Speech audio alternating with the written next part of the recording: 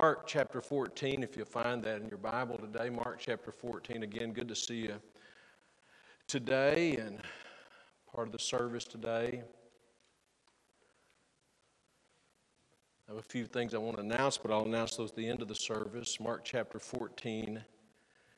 And we're going to take up where we left off last week. Jesus spent, we don't know how long, how many hours, a great deal of time with his disciples in the upper room. One of the Gospels tells us that when they gathered there, it was already nighttime. It's an important thing to know.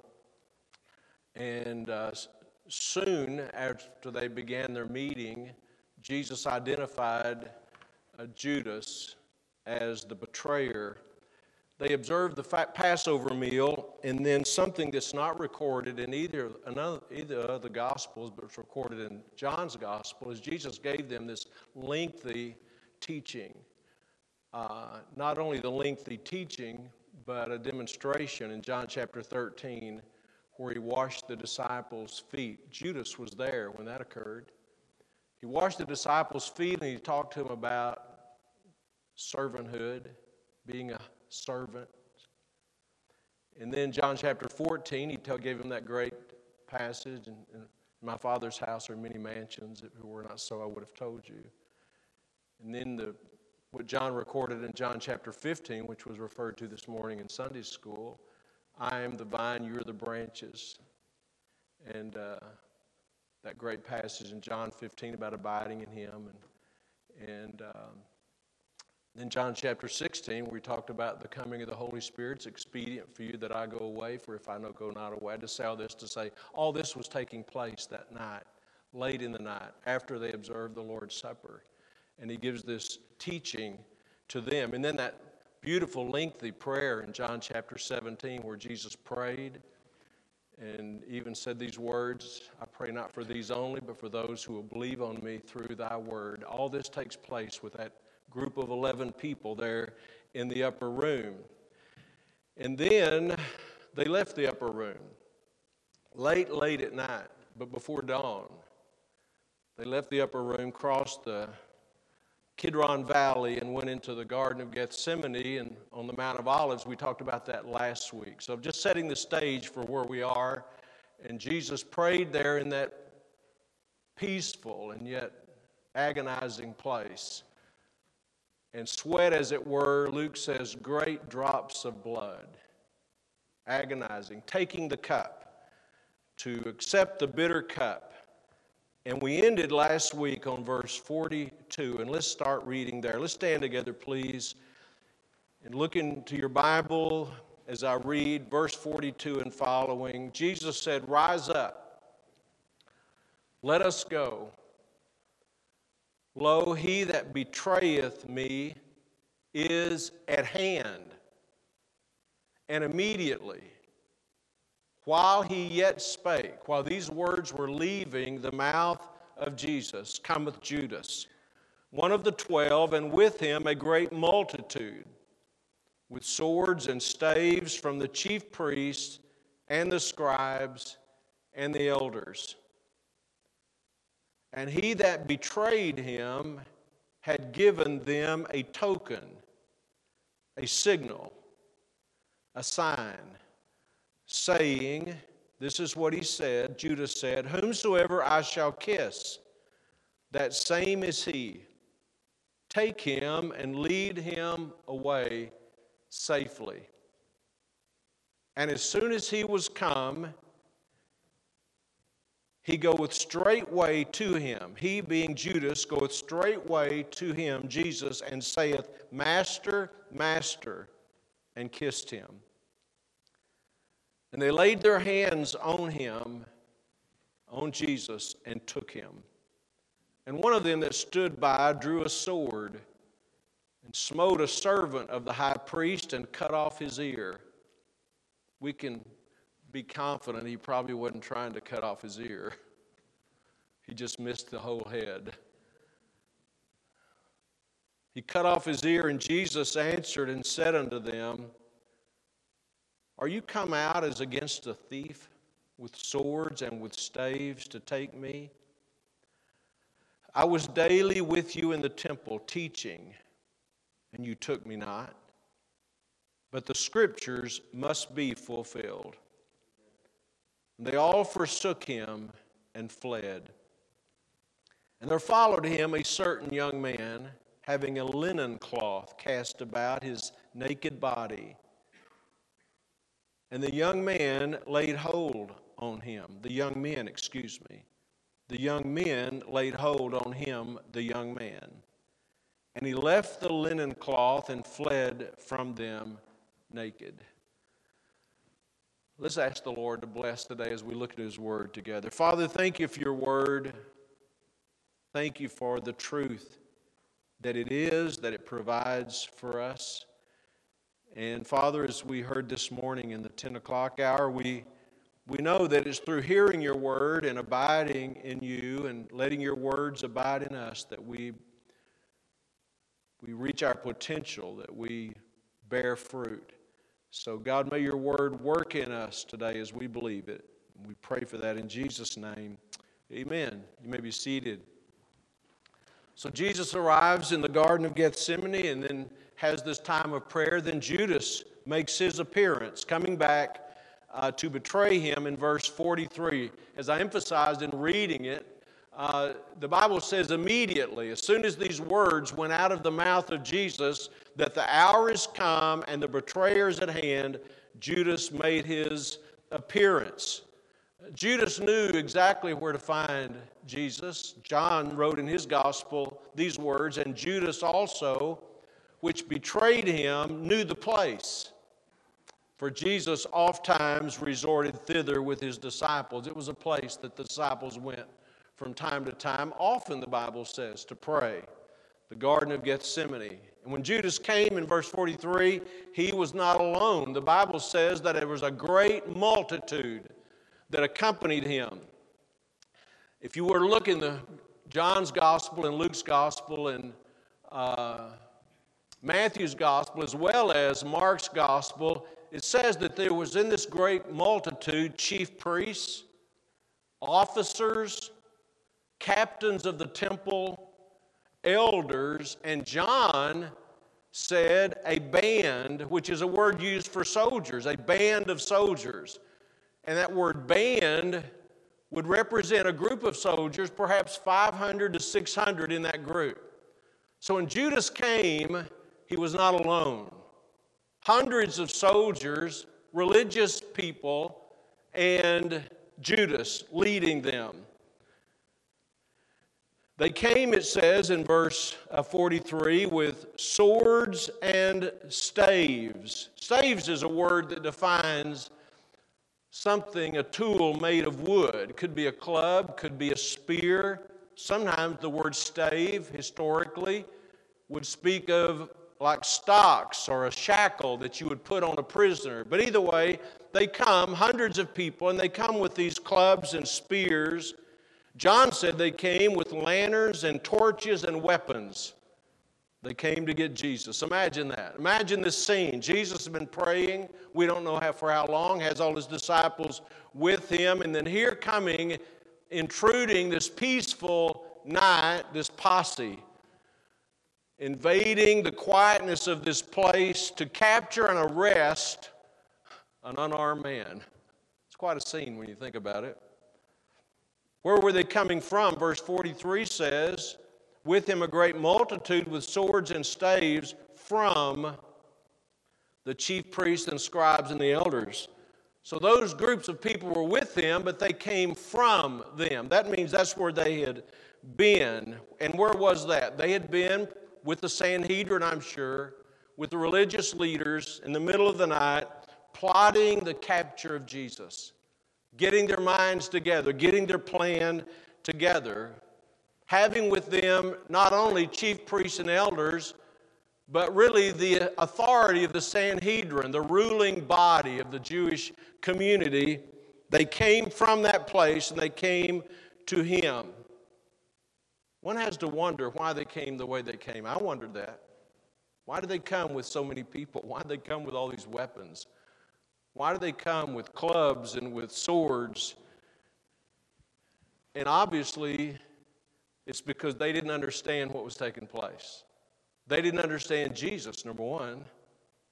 If they understood Jesus, they would know. If they really understood who he was, they would know that no amount of clubs and swords could stop him unless he just was willing to go. They didn't really understand Jesus. I think they thought in their human mind, he may try to escape, he may resist, he may fight back. When I think of the 11 that were still with Jesus and Jesus, I don't look at them as being this great armed military presence that might try to overpower us. Jesus is there and Judas comes and Judas has given them this signal. This is how I'm going to identify Jesus.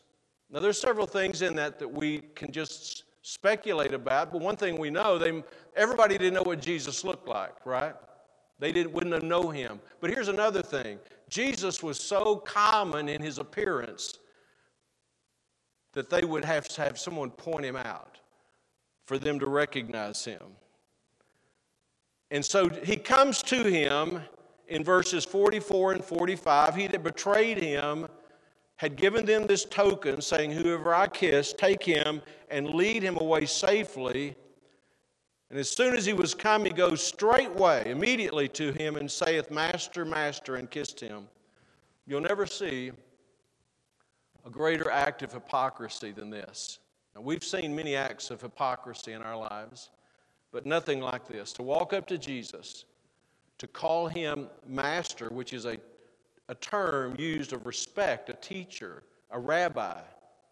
He stands before him, calls him Master, while kissing him and giving this appearance of respect. It's like an empty affection.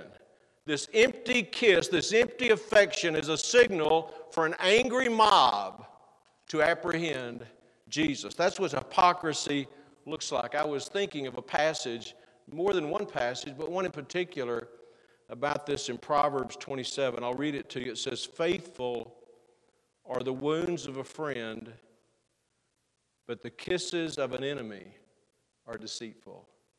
That's exactly what that was. The deceitful kiss of an enemy. Just be reminded again this morning who Judas was. Someone who had spent 3.5 years with Jesus.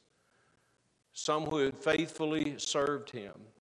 Someone who had sat at his feet and heard the great teachings of Jesus. Someone who had prayed with Jesus and heard Jesus praying.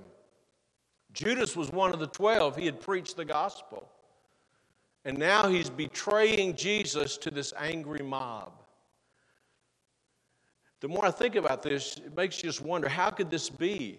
How could a person be so deceived? How could a person be such a hypocrite? How could a person be so wrong? And yet I'm reminded of something that I've said more than a few times in my ministry, and that is this.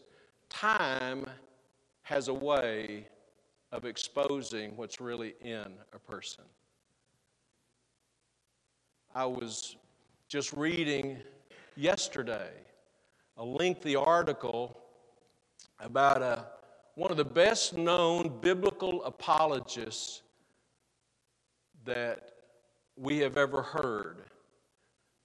A multi-million-dollar ministry that people in this room, I know, listen to frequently. And it was only after he died that it was discovered that he had had many, many, many untoward relationships with women, and his electronic devices showed all this filth that was a part of his, and yet people did not know him. People, they knew what he said, and what he said sounded good. What he said, people liked to hear. I mean, well known. If I called his name, many of you in this room, I'm sure, would know his name. And yet, it was only after he was dead that the corruption of his dark life was apparent. You know, even Lucifer himself began in heaven serving the Lord, abiding in the presence of God Almighty, doing the bidding of God as a created angel, even Lucifer himself. And you know what happened? Pride corrupted him. Pride corrupted him and he fell from that place. So here we have this great hypocrite, Judas. Matthew records that Jesus said this to Judas, "Friend, wherefore art thou come?" Isn't it just like Jesus to call Judas a friend? You know, betrayal is a painful experience, but I don't think anything that you and I would ever experience would even begin to compare to what Jesus is going through here. It's an interesting word, and I want to call your attention to it in verse 44, where Judas says, "Whomsoever I shall kiss, that same is he." And then notice what Judas said here in verse 44. "Take him and lead him away safely." I was taken by that word "safely," because we would think to take him away safely means see that he's not harmed. Take him away safely. But the word "safely" has another meaning, and that's the one that's intended here, and it means securely. Being in safety means to be in a secure place. Safely means take him away safely so he does not escape. Make sure he is secure. Make sure he does not escape. That's our traitor, Judas Iscariot. Hold your finger here, if you would, in Mark chapter 14. And I want to go to a passage in John just briefly. Go to John chapter 18, and we'll come right back to Mark. But I think it's so important to read these verses in John chapter 18 because we get a real sense of the power that Jesus still maintained there even when he was apprehended. In John chapter 18, verse 1, the Bible says, when Jesus had spoken these words, that was the prayer he prayed in John chapter 17. When Jesus had spoken these words, he went forth with his disciples over the brook Kidron, where was a garden, into the which he entered and his disciples. And Judas also, which betrayed him, knew the place, for Jesus ofttimes resorted thither with his disciples. Judas then, having received a band of men and officers from the chief priests and Pharisees, cometh thither with lanterns and torches and weapons. Jesus, therefore, knowing all things that should come upon him, went forth and said unto them, he meets this mob and says unto them, Whom seek ye? They answered him, Jesus of Nazareth. Jesus saith unto them, I am he. And Judas also, which betrayed him, stood with them. As soon then as he had said unto them, I am he, they went backward and fell to the ground. Wouldn't you love to have seen that? I mean, Jesus' words were so powerful that it just knocked them all to the ground. Hundreds, maybe. Wouldn't you just love to have seen that? Verse 7, Then asked he them again, Whom seek ye? And they said, Jesus of Nazareth. Jesus answered, I have told you that I am he. If therefore you seek me, let these go their way. I'm the one you're looking for. Let these go their way. Let's go back to Mark's gospel.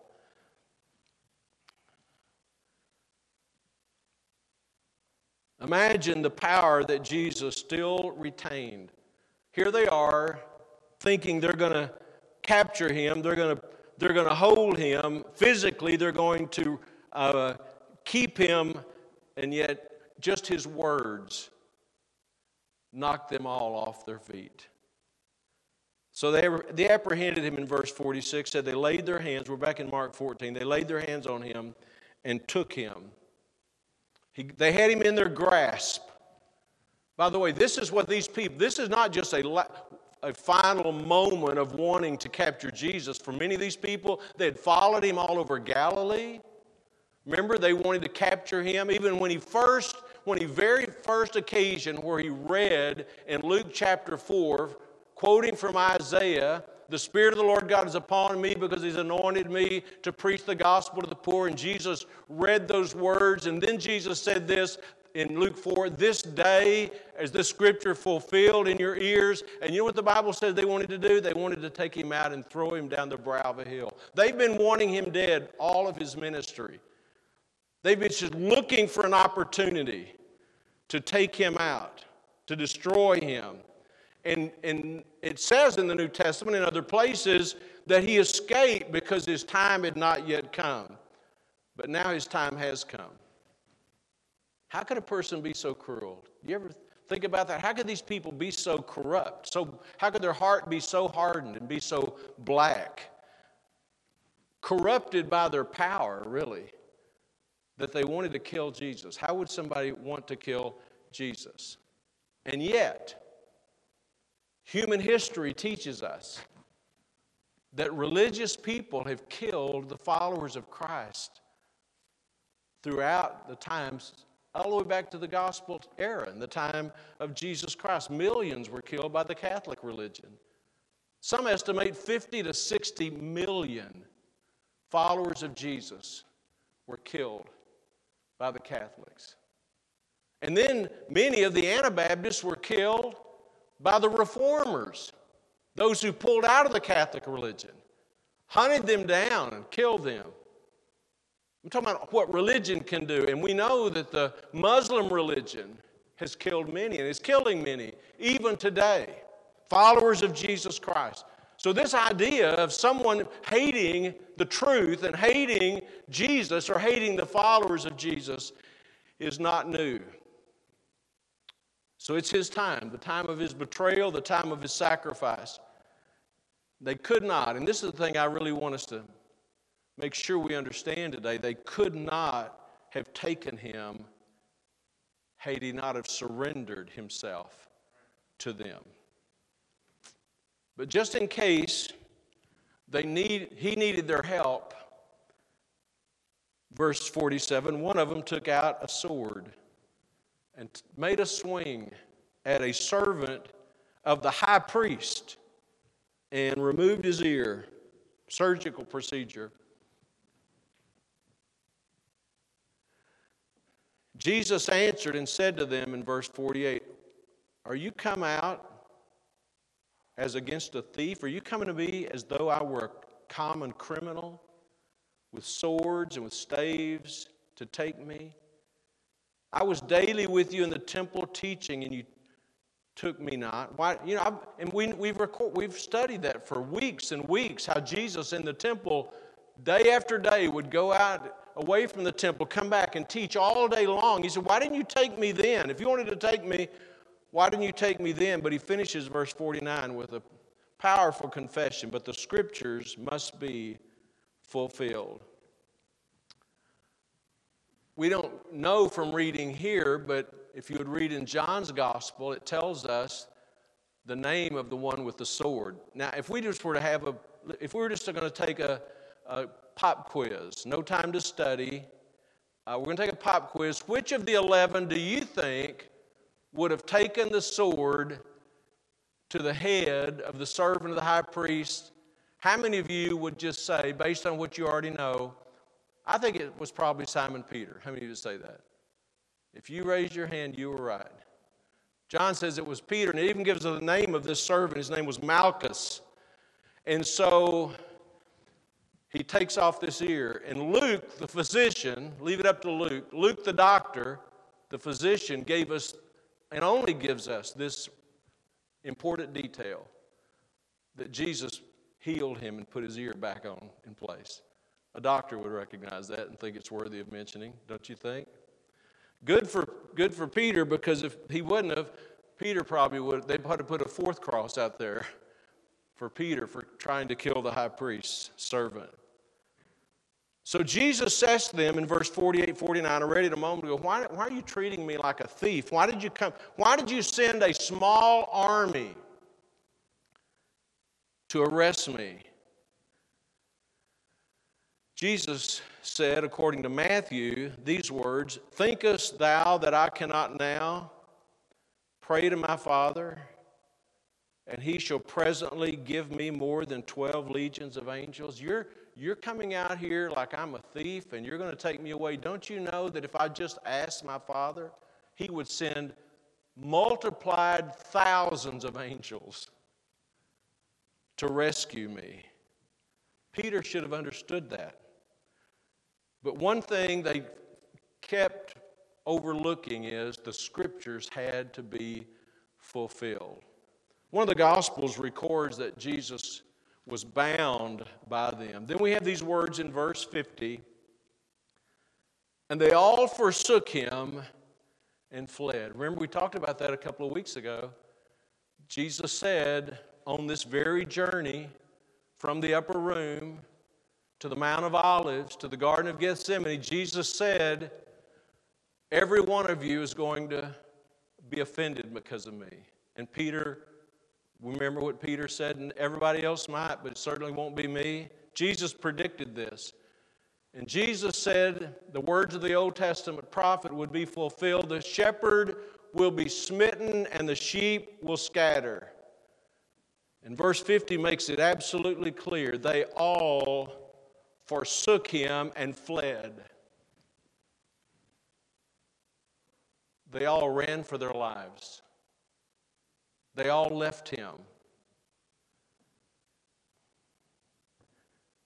Mark, and Mark only, gives us this interesting record in verses 51 and 52 about a certain young man. They followed him. They followed Jesus. A certain young man, having a linen cloth cast about his naked body, and the young men laid hold on him. A certain young man, singular, and the young men grabbed him, laid hold on him, and he, this certain young man, left the linen cloth and fled from them naked. Mark doesn't tell us who the young man was. Some believe that the young man might have just been someone that was in the garden at that time and heard the commotion. It is believed, there's no proof of this, it is believed that this Garden of Gethsemane, which was on the Mount of Olives, was a privately owned place. And maybe this young man would have been related to the owner of the garden and heard the commotion and came to see what was going on. Other people believe it might have been Mark himself, the one who's authoring this, the one who's writing this. That perhaps Mark was the young man. I tend to believe that, but it's not stated in the Scripture. But only Mark records this. By the way, it was not unusual for someone who wrote a book not to identify themselves as the person who was writing it. John, the beloved, writing the Gospel of John, often called himself the disciple whom Jesus loved, or the disciple who laid himself on Jesus' breast. He didn't say it was him, but we know, we're certain, fairly certain that it was him. We know it was him. Now, could Mark have done it? I believe he could have been this person. I think so. And I want to give you a couple of reasons why. Number one, just for sake of your putting things together, in case you're not aware of this writer of this Gospel, Mark, was not one of the 12. But he was raised in Jerusalem at the time of Christ. We know that. His family, Mark's family, was closely connected to the Lord and to the disciples and assembled with the church in Jerusalem after the resurrection of Christ. The first mention of Mark is actually in Acts 12. We're not going to turn there, but the occasion was this. James had been beheaded, James and John. John's brother James had been beheaded. This is in Acts after Jesus was resurrected. There was a great persecution against Christians, against the church. And when James had been beheaded, the Jewish community liked it so much that the king ordered Peter to be locked up too, and they put Peter in jail. And we just referred to this recently in a message. And Peter was miraculously delivered from that captivity, and when he left, Peter made a beeline to where Christians were praying for him. And the place that he went was the place where Mark lived. Mark's family was endeared to Christ and to the church. So it's very possible that Mark knew Jesus in his youth. He was a nephew of Barnabas. Mark traveled with Barnabas and Paul in the first missionary journey. And I'm just trying to show you, even though Mark is not a main character of the New Testament, he was sort of working and very involved behind the scenes. As a matter of fact, in 1 Peter, Peter referred to Mark with these words, Marcus, my son. So Mark, whoever it was, this person was, Mark did live in Jerusalem. His family did live in Jerusalem. They were very familiar with Jesus and the disciples.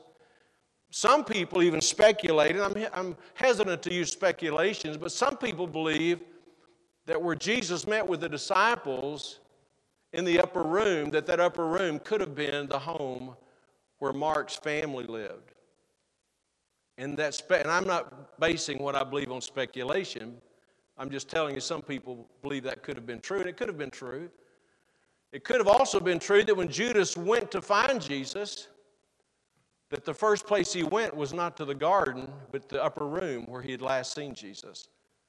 It could be that when he went to that upper room and found that Jesus was gone, the next place he left to go was to the garden, because he thought they would be there.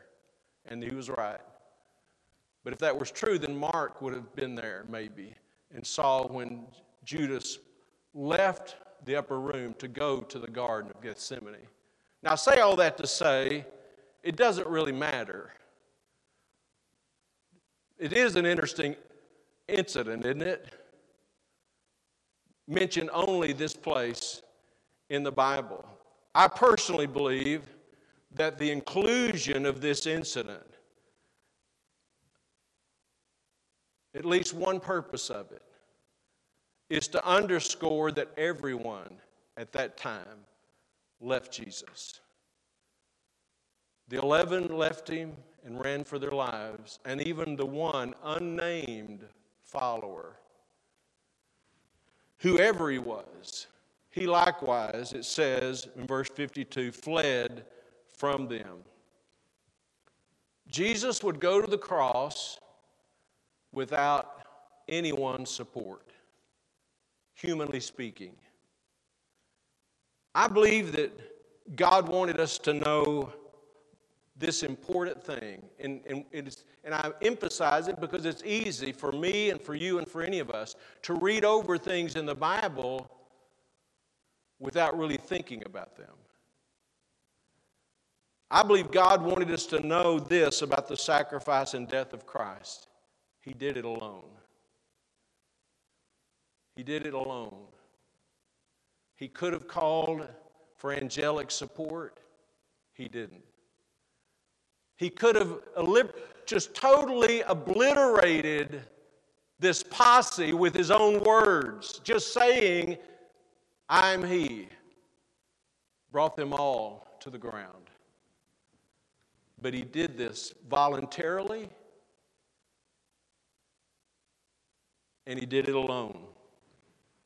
You know, all of us in our life will go through times that we feel like we're by ourselves, like no one understands. I try to put myself in the mindset of Jesus, but Jesus knew this would all happen. But imagine what it'd be like to spend 3.5 years with a group of people and not one of them stayed around. Imagine what it'd be like having told them repeatedly, this is what's going to happen. After warning them, you need to pray, watch and pray that you enter not into temptation. After telling them, all of you will be offended. Imagine having knowing that everybody you've invested your life in, of all of them, not one would truly be loyal at the time you needed them the most. And I said we may all go through difficult times when we felt alone, but most of us have never been alone. We've had a wife, a friend, a husband, a mom, a dad, somebody that would be there, that may not fully understand, but at least they would be there. And we can know this, if we're saved, we're never completely alone. Because he said, I will never leave thee, nor forsake thee. The one who was forsaken by every acquaintance he had said, mark it down, I will never forsake you. Paul used very similar words in 2 Timothy when he said, writing, not embellishing, not exaggerating, but writing under the inspiration of the Spirit of God, Paul wrote to Timothy and said, no man stood with me, but all men forsook me. Notwithstanding, the Lord stood with me. He will always stand with us. The one who no one would stand with will always stand with us. Aren't you glad about that today? He's not a fair weather friend. He is indeed a friend that sticketh closer than a brother. I have nothing in my heart today but thanksgiving and praise to Jesus for what he went through. I know people are misunderstand and are mixed up and confused. Again, I've said this numerous times in the last few weeks. They want to blame Judas. They want to blame the Roman soldiers. They want to blame the Sanhedrin. They want to blame the disciples. But the reality is, Jesus was here because it was determined and destined that he would be here. And he was alone because that's the way he had it planned. And he voluntarily, willingly, not because of their coercion, not because of their intimidation, not because of their weaponry, but because he had an appointment on Golgotha's hill that no one could stop him from making.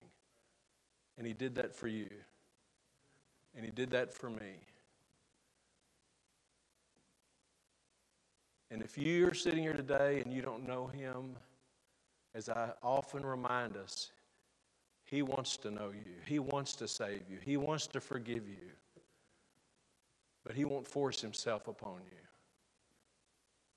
Right now today, you could accept him and say, I want him in my life. I need him. Let's bow our heads together. With our heads bowed and our eyes closed today, would you just join me in thanking the Lord for all that these verses hold in revelation and revealing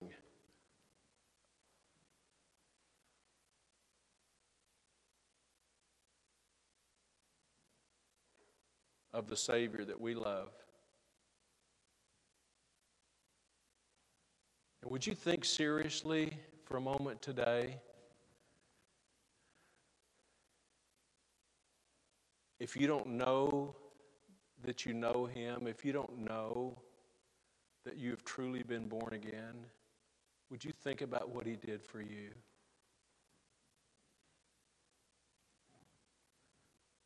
What he went through for you, what he chose to experience for your sake and my sake and the sake of a fallen human race. He loves you today. He wants to save you. He wants to be not only your Savior, your Lord, but your friend.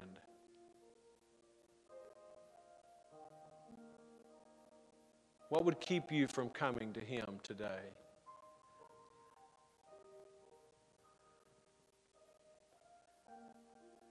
Our Father, as we read these words today and as we just give our minds